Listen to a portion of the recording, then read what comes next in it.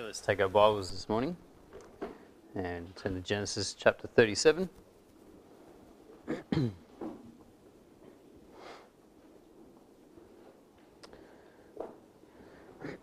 Genesis 37, and let's read from verse 5 as we begin. Genesis 37, verse 5, it says, "And Joseph dreamed a dream, and he told it his brethren, and they hated him yet the more." Let's commit our time to the Lord in prayer.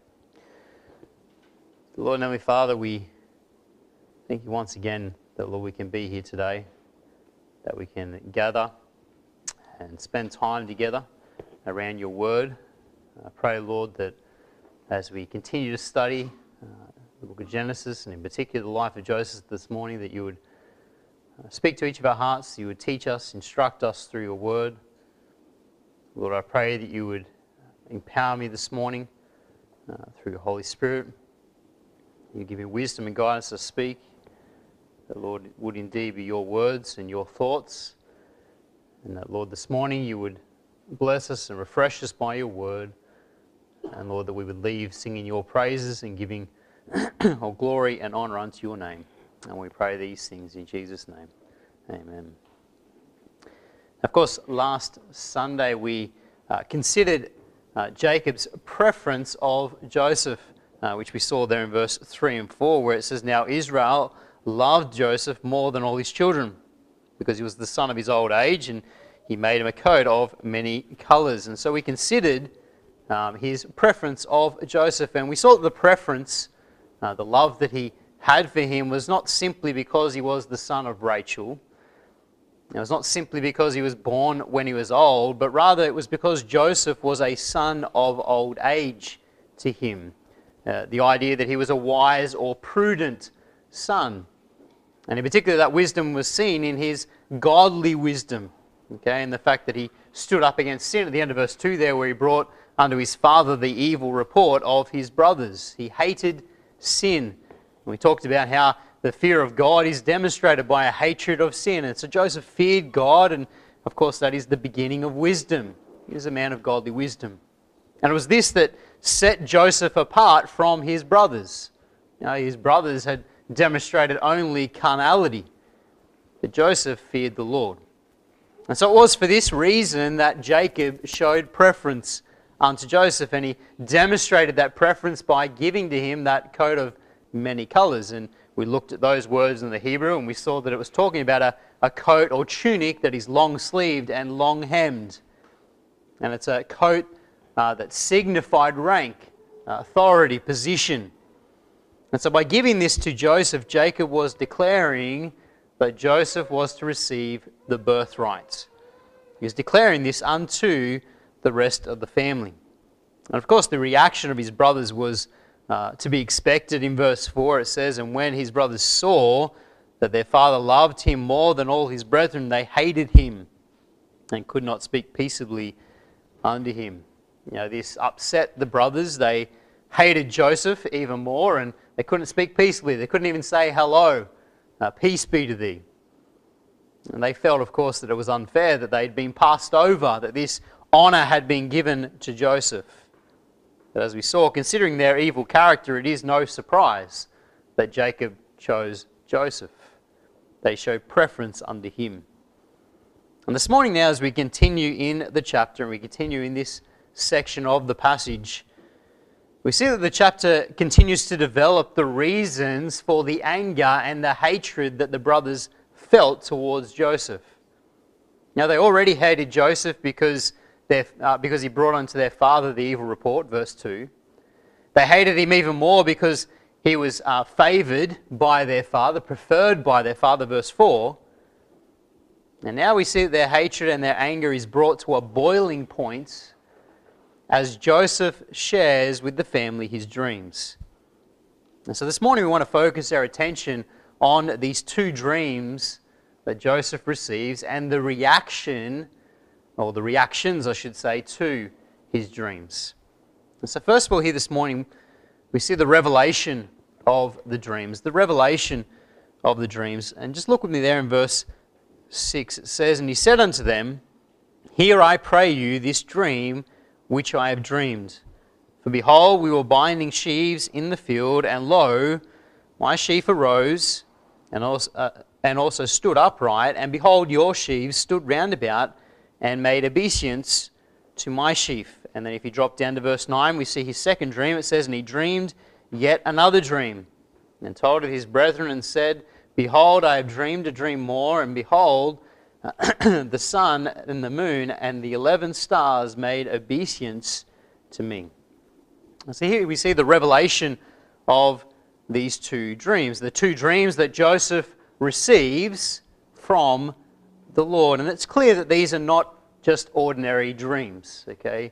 They're not just ordinary dreams. These are dreams that are prophetic, okay? And we know that because we know the end of the story, don't we? Okay? These are prophetic dreams given to Joseph by the Lord. So it's direct revelation from God to Joseph.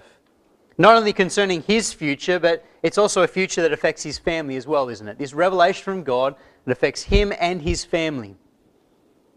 Now, of course, we know the dreams well. In the first dream there in verse 7, we see Joseph and his brothers. They're in the field. They're labouring in the harvest, gathering together the sheaves. And as Joseph looks, he sees his sheaf stand upright, and his brother's sheaves are all round about, and they make obeisance unto his sheaf, or they bow down to his sheaf. And of course, the meaning of the dream is obvious, isn't it? Okay, we know this passage well, we know this story well.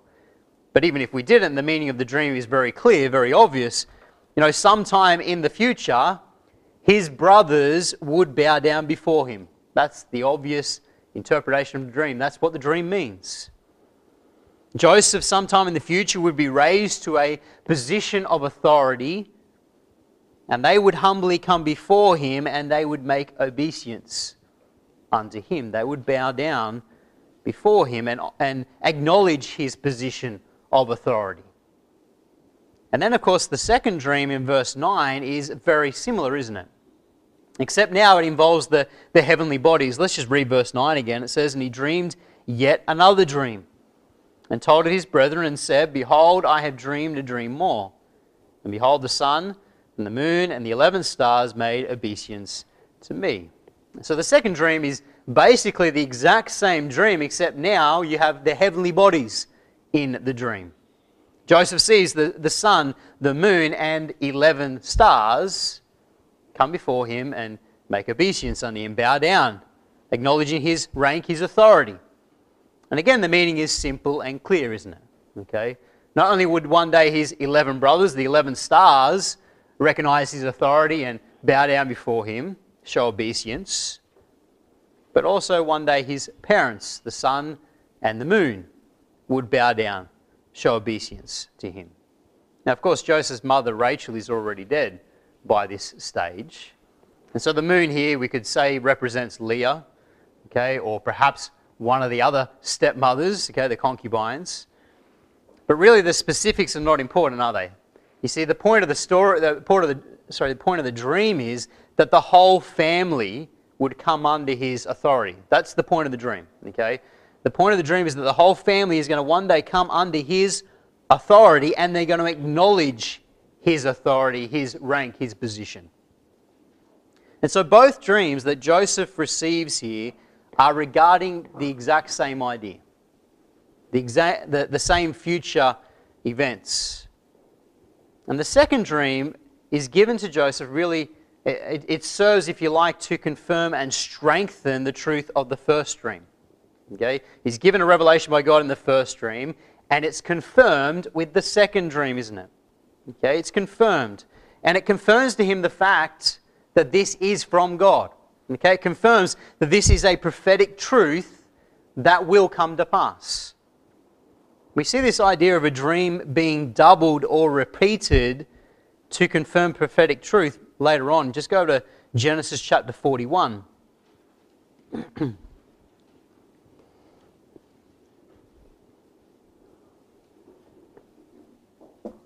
In Genesis 41, verse 32, we read this. It says, and for that the dream was doubled unto Pharaoh twice. It is because the thing is established by God, and God will shortly bring it to pass. Now, in Genesis chapter 41, this is in reference to Pharaoh's dreams, okay? When Joseph is later on, of course, down in Egypt, Pharaoh has these two dreams, and he has two very similar dreams, except there's a different subject in each. The first dream has the subject of the cattle or the kine, and the second dream, the subject is the ears of corn. But the dreams are very similar, aren't they? Almost exactly the same. And in verse 32 here, we see that Joseph declares to Pharaoh that the dream was doubled to confirm to him that it was established by God. You see that? Verse 32, it says, "And for that the dream was doubled unto Pharaoh twice. It is because the thing is established by God, and God will shortly bring it to pass." Joseph says to Pharaoh, he says, the reason the dream was doubled is to confirm that it's established by God. This is a surety. It's going to happen. God is going to bring it to pass. You see, the same thing happens here for young Joseph, doesn't it? As a 17-year-old, the Lord gives him these two very similar dreams in a short space of time, and it confirms to him the prophetic truth of the dreams, doesn't it? Just in case with the first one he wasn't quite sure, the Lord gives it to him a second time, and the Lord is confirming the prophetic truth of these dreams, confirming that it is established by God, it will come to pass. That's the point here. That's why he receives two very similar dreams. And indeed, these dreams were fulfilled, weren't they? We know the story. They were fulfilled in God's perfect timing. Some 20-odd years later, Joseph would be raised to being second in command over all of Egypt. And his brothers would come looking to buy grain from Egypt. And in Genesis 42 and chapter 43, we see his brothers come and they make obeisance before Joseph. Just turn over and read it. Genesis 42.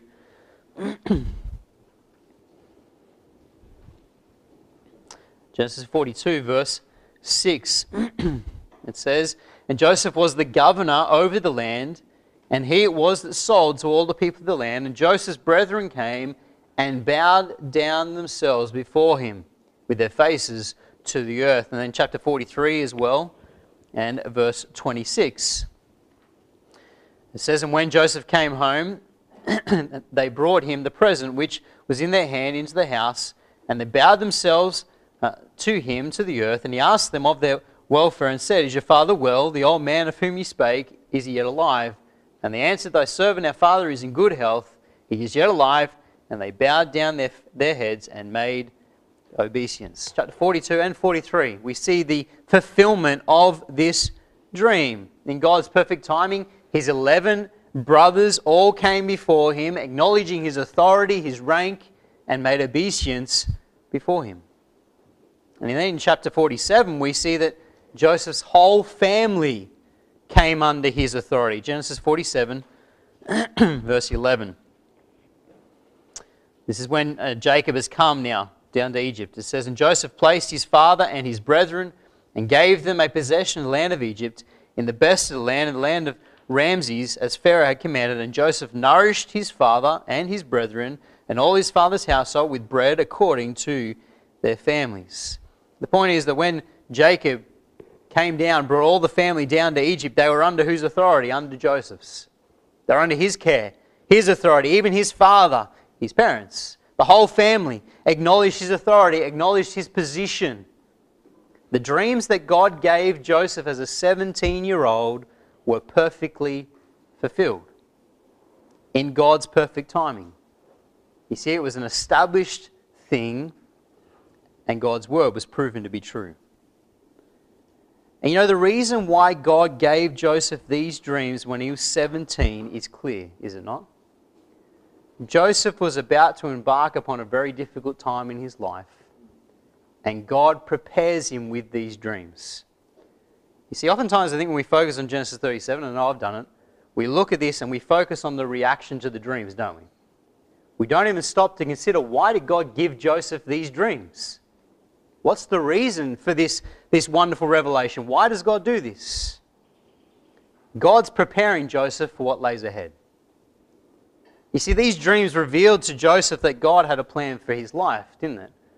It revealed to him that God has a plan, God has a purpose. And knowing this would give him strength for everything he was about to face. I mean, not long after this, he's about to be taken by his brothers and thrown in a pit. He's then going to be sold into slavery. He's going to go down into Egypt, be sold to Potiphar and work in his house. He's going to be falsely accused and end up in prison. All these things are about to happen, and God knows it's about to happen. And indeed, God knows the revelation of the dreams will lead to it happening. Okay? But God knows it's all about to happen, and so God gives him this wonderful revelation to prepare him. To help Joseph understand that God is in control and God has a purpose, God has a plan to everything that's happening to him throughout the next 20 odd years. You see, we often talk about Joseph's faith during those years, don't we? And we talk about his wonderful trust in the Lord, and no matter how terrible the circumstances became, he continued to trust in God. But his trust and his faith was founded upon something, wasn't it? It was founded upon his knowledge of God, okay, the fear of God, which we've already seen, but it was also founded upon the Word of God, wasn't it? What God had revealed to him. Joseph knew God had said he was going to end up there, and so Joseph knows that's where all these things are heading. He doesn't understand it, but he knows where God's taking him. You see, if Joseph had only been looking at the circumstances through all those years, he would have despaired of all hope, wouldn't he? He's only human, like the rest of us. He would have despaired of all hope. But Joseph looked beyond the circumstances to his God, didn't he? He looked beyond the circumstances. He looked to his God. He looked to the word that God revealed to him, and he knew God had a plan for his life. It was a plan he didn't fully understand, but he knew that it would result in him being exalted, and it would result with him being reunited with his family. That must have given him comfort through all those years. He must have kept referring back to these dreams and going, well, God, you said this is going to happen, so I'm trusting you. I'm relying upon you. You see, Joseph had confidence in the Word of God and the God of the Word. You know, there's a lesson in this for all of us, isn't there? Because you see, like Joseph, we have the revealed will of God, don't we? It's the Word of God in our possession. God's revealed to us His plan, His purpose for this world, for mankind. God has revealed these things unto us. We know how it's all going to end, don't we? We've been given that glimpse. Revelation tells us how it's going to end. And see, beloved, we can know with confidence that God's word will come to pass, just like Joseph. Matthew 5, just turn over quickly. Matthew 5 and verse 18.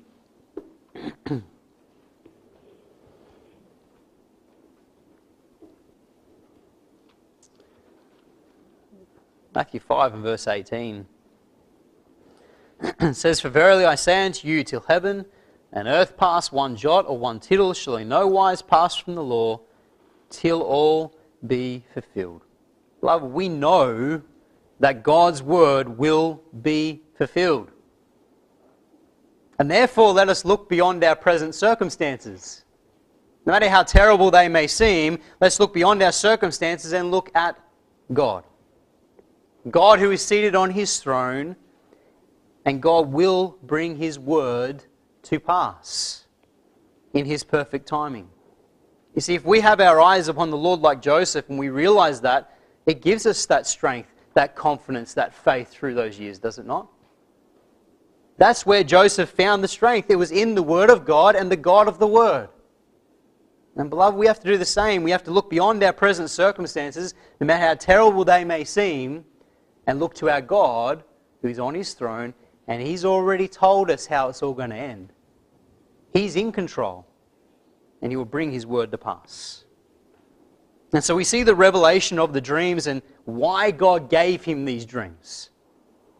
Let's now secondly look at the reaction to the dreams. The reaction. Let's look in verse 5. It says, "And Joseph dreamed a dream, and he told it to his brethren, and they hated him yet the more. And he said unto them, Hear, I pray you, this dream which I have dreamed."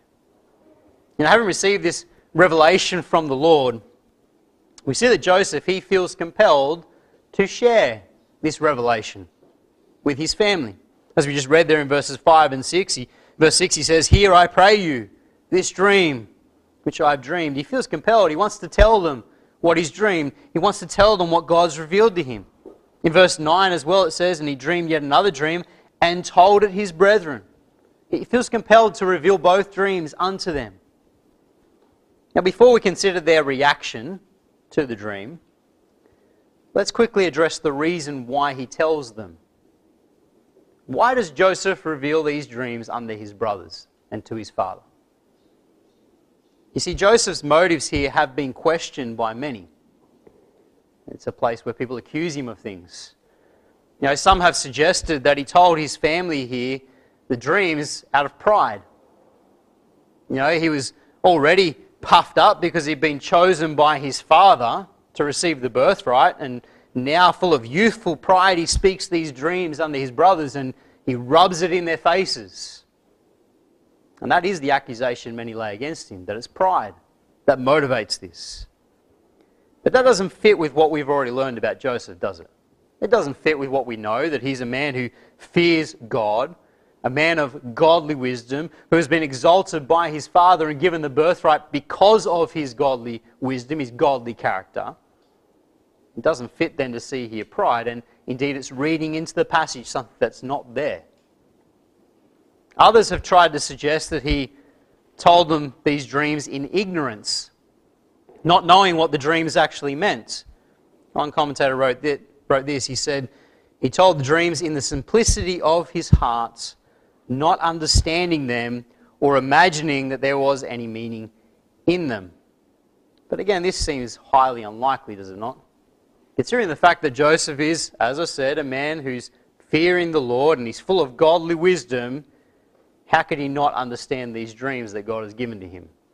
These very simple, very plain and easy to understand dreams. And his brothers understood them and his father understood them. Are we meant to understand that Joseph is so simple he can't understand them? It doesn't make any sense. It doesn't fit with the passage. So why then does Joseph reveal these dreams? Why does he do this? As I was thinking about this week and talking to Pastor as well, I think that the way to simply understand this easiest is put yourself in Joseph's shoes. If we put ourselves in Joseph's shoes, I think we can find the simple answer.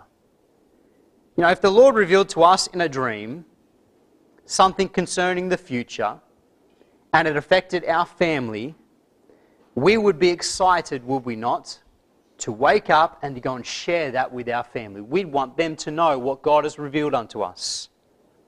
We want to discuss with them God's word, God's revelation. Discuss it with them and work out what it all means. We'd be excited to talk about it. I believe that's the simple answer here. Joseph is excited to talk about this with his family. You know, Joseph, he's 17. He's full of youthful excitement, isn't he? Youthful zeal to share with others what God has revealed unto him. God's shown him something and he wants to tell others. He wants his family to know. He's excited to share God's word, God's revelation. It concerned them as much as it concerned him. You know, they were in his dreams. And therefore he couldn't keep it to himself. He was overcome with excitement and also concern as to what it all meant. And he feels compelled to share it with them. And so I think that's the simple understanding here. Instead of accusing Joseph of things that are not in the passage, let's take the simple understanding. He's excited. Youthful zeal. He wants to share it with his family. And so Joseph shares these dreams, the word of the Lord, the revelation of God with his family, and we see their reactions here, don't we? We see, first of all, the reaction of the brothers. And their reaction is twofold. It's one of hatred and envy. Their hatred is clearly seen in verses 5 and 8. Verse 5 it says, and Joseph dreamed a dream, and he told it to his brethren, and they hated him yet the more. And then in verse 8, it says, and his brethren said to him, shalt thou indeed reign over us, or shalt thou indeed have dominion over us? And they hated him yet the more for his dreams and for his words. The first reaction is hatred, isn't it? You know, Joseph's 10 older brothers already hated him. As we've seen, they hated him because he brought home the evil report unto their father. They hated him because he was favoured by their father. So they already hated him, and now as he reveals the dreams, their hatred is only intensified, isn't it? As it says in verse 5 and verse 8, it says, and they hated him yet the more. They hated him even more. It just intensifies, it increases their hatred. You know, the reason for their increased hatred is the fact that they didn't like the implications of the dream. That's the reason they hate him more. They don't like the message of the dream, do they? They don't like the revelation. If you look there in verse 8, it says, and his brothers said to him, shalt thou indeed reign over us? Or shalt thou indeed have dominion over us? And they hated him yet the more for the dreams. You see, that's the reason why they don't like it. They don't like the fact that the dream implies he's going to reign over them. They don't like the fact that it implies he's going to have dominion over them. You see, his brothers understood perfectly what the dream meant, didn't they? They understood perfectly. And his brothers were offended at the word of the Lord. Do you notice that? They were offended at the word of the Lord, at the revelation of God. They refused to accept it. They refused to accept that one day they would bow down before their younger brother, show obeisance to him. They refused to accept that Joseph would ever reign over them. And indeed, as we'll see, they were determined to stop it from ever happening, weren't they? Okay, their actions from now on is, we're going to stop this from happening. You see, basically what we see here with Joseph's brothers is the response that many have to the Word of God, isn't it? This is the response that many have to the revelation of God's Word. See, sadly, not all rejoice when they hear divine revelation, do they? Many instead reject God's Word. Many become angry and they hate the Word of God.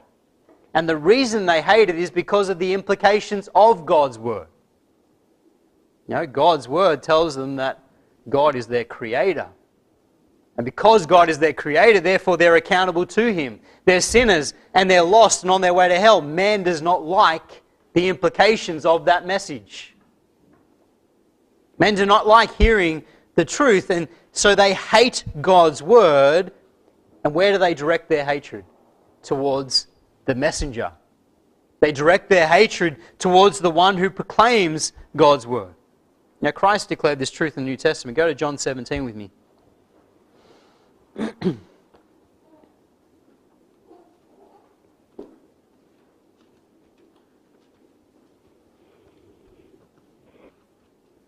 John 17 and verse 14. Christ says, I have given them thy word, and the world hath hated them, because they're not of the world, even as I am not of the world. Christ gave his disciples the word, and the world hated them for it. God gave Joseph the word, divine revelation, and his brothers hated him for it. Beloved, God has given us the word, and the world will hate us for it. The world will. That is the reaction that so many have to the Word of God. It's hatred, and they direct their hatred towards the messenger, those who proclaim the Word of God. We see secondly that their reaction was not only one of hatred, but it was also envy. Go back there, Genesis 37, verse 11.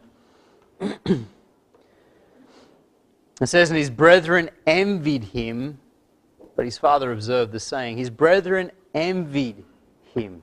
So not only did they hate him and hate the message, but they envied him as well. The fact that they envied Joseph here tells us that they not only understood the dreams, but they actually themselves believed the dreams too. They believed the dreams. They believed they were from the Lord. That's why they envy him here, because of what the message proclaims. They envy the fact that God has chosen to speak with Joseph and not them.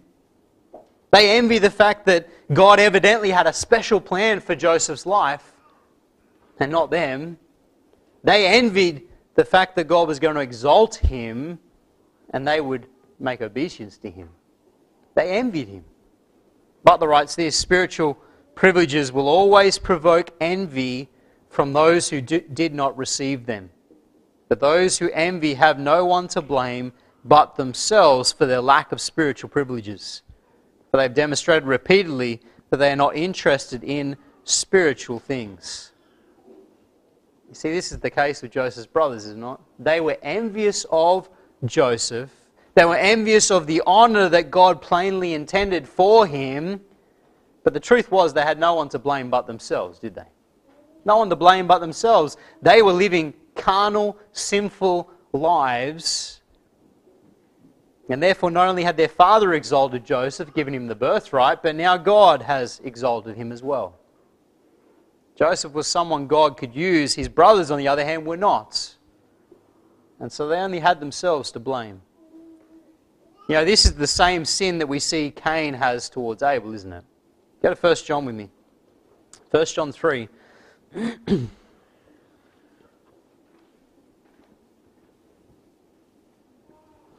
1 John 3 verse 12 declares this. It says, "Not as Cain, who was of that wicked one, and slew his brother. And wherefore slew he him? Because his own works were evil, and his brother's righteous." Cain killed Abel. Why? Because his brother was accepted by God and he was rejected. His brother's works were righteous and his were evil. Joseph's brothers here are no different, are they? They're envious of the fact that God has accepted Joseph and rejected them. They're envious. Filled with envy, filled with hatred, and it leads to the events that follow, doesn't it? Because of this sin in their hearts. You know, sadly, envy is a reaction that many of us can be guilty of even today. Now, envy is the reaction many have when others are used by God, when others are honoured by God, blessed by God. Become filled with envy and jealousy that God has chosen to bless others instead of them. Beloved, instead of becoming envious and jealous, we should rejoice with them that do rejoice, shouldn't we? We should rejoice with those who are blessed by God. And instead what it should lead to us doing is examining our own relationship with the Lord, shouldn't it? Joseph's brothers here, what they should have done was examine, okay, why is God not blessing me like this? Examine their own hearts before the Lord. And so we see the reaction of his brothers, it's hatred and envy. And now we see the reaction of Jacob. As with the brothers, Jacob's reaction here is twofold. It's one of rebuke and then observance. Just look first of all there in verse 10. We see the reaction, his first reaction, Verse 10 it says, "And he told it to his father and to his brethren, and his father rebuked him, and said unto him, What is this dream that thou hast dreamed? Shall I and thy mother and thy brethren indeed come to bow down ourselves to thee to the earth?" And so verse 10, we see the first reaction. We're told that Jacob rebukes him. Rebukes him. Now the question is, why does Jacob rebuke Joseph here? Why does he rebuke him for revealing this dream? Now we know from his second reaction in verse 11, at the end there it says, "But his father observed the saying." We know from his second reaction that he understood this was a message from the Lord. He believed it to be a prophetic message, a revelation from God, a prophetic dream. And so why then does he rebuke Joseph for sharing God's revelation with the family? Why does he rebuke him? Well, it seems that the rebuke of Joseph here is more for the way that he shares the message rather than the message itself. It's for the way that he shares the message. You see, when he asks these questions of Joseph here in verse 10, he asks this, he says, "And it said unto him, What is this dream that thou hast dreamed? Shall I and thy mother and thy brethren indeed come to bow down ourselves to thee to the earth?" These questions that he asks of Joseph in verse 10, it's almost as if he says to Joseph, "Joseph, do you understand the implications of this dream? Joseph, do you understand what you are saying? Joseph, do you understand how offensive this may be to your family, this revelation?" You see, Joseph, as we said earlier, with great excitement, great boldness, great zeal, he's come in, he's revealed these dreams unto his family, and it seems that there's been a bit of a lack of tact in the way that he went about it. You know, it's true that the Word of God at times can be offensive, but we must make sure that we are not offensive in our delivering of the message.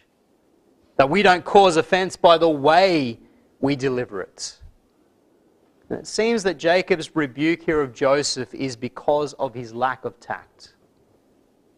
He had been too bold, too zealous, and he was causing offense. And Jacob could see it. Jacob's reading the room. He could see that it's causing offense.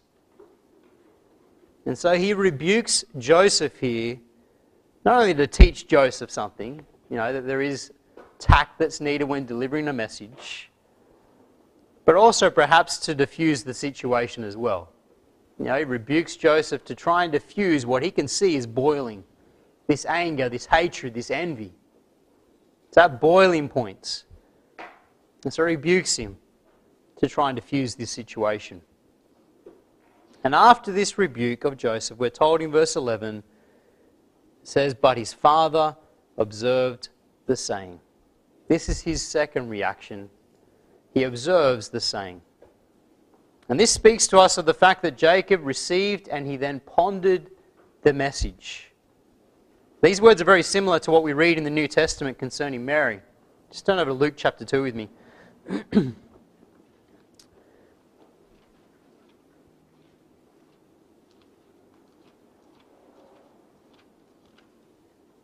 Luke 2 and verse 18, first of all, it says, "And all they that heard it wondered at those things which were told them by the shepherds. But Mary kept all these things and pondered them in her heart." And then if you drop down to verse 49, it says, "And he said unto them, How is it that ye sought me? Wist ye not that I must be about my Father's business? And they understood not the sayings which he spake unto them.